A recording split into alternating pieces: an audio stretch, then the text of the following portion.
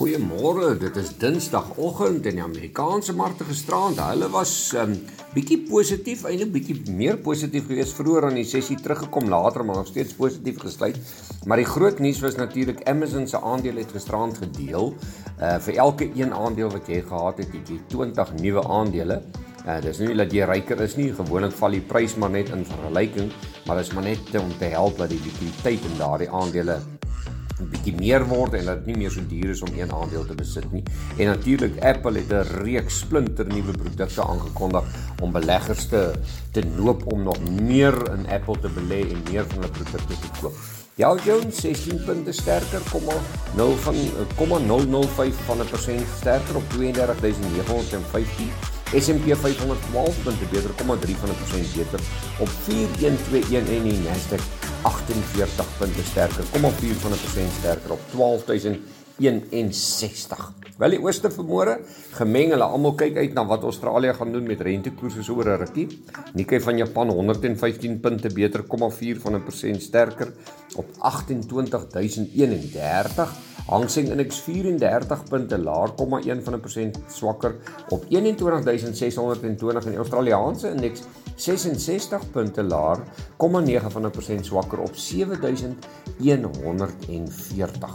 Wel hier by ons die plaaslike mark, gister net weer positief gesluit, top 40 indeks 217 punte beter, 0,3% sterker op 64.536.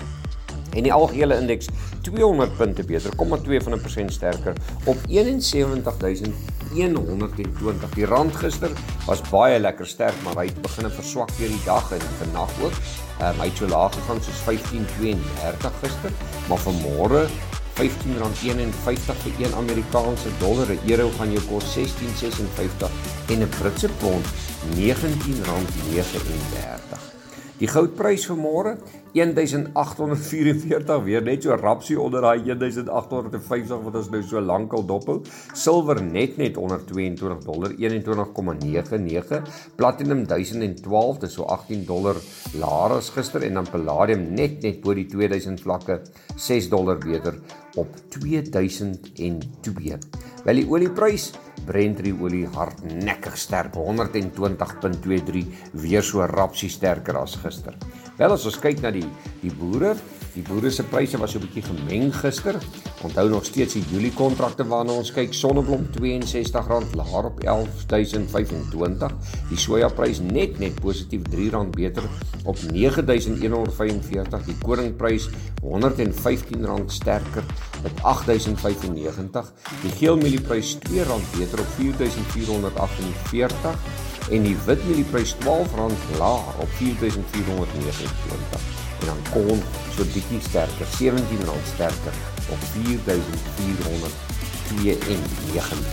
Ja, dis omtrent al klare backval, maar kom ons gee vir julle die nuus wat ons raak gelees het. Internasionaal Lululemon is bekommerd oor die inflasie wat hulle gaan tref en wat met hulle produkte gaan gebeur, die verkope daaromtrent. Microsoft sien 'n swakker vooruitsig van hulle verdienste, so hulle is bietjie bekommerd. GameStop het 'n verlies van 158 miljoen aangemeld en dan Salesforce weer het 'n winsvoorspelling in gedagte. Hulle dink hy kan beter doen en dan Victoria's Secret het beter as verwagte resultate gerapporteer. Plaaslik, Alexander Forbes het ons bedryfsinkomste op 'n jaargrondslag met 7% laat styg. Die Oceana Groep het 'n 42% daling in wins voor belasting gerapporteer.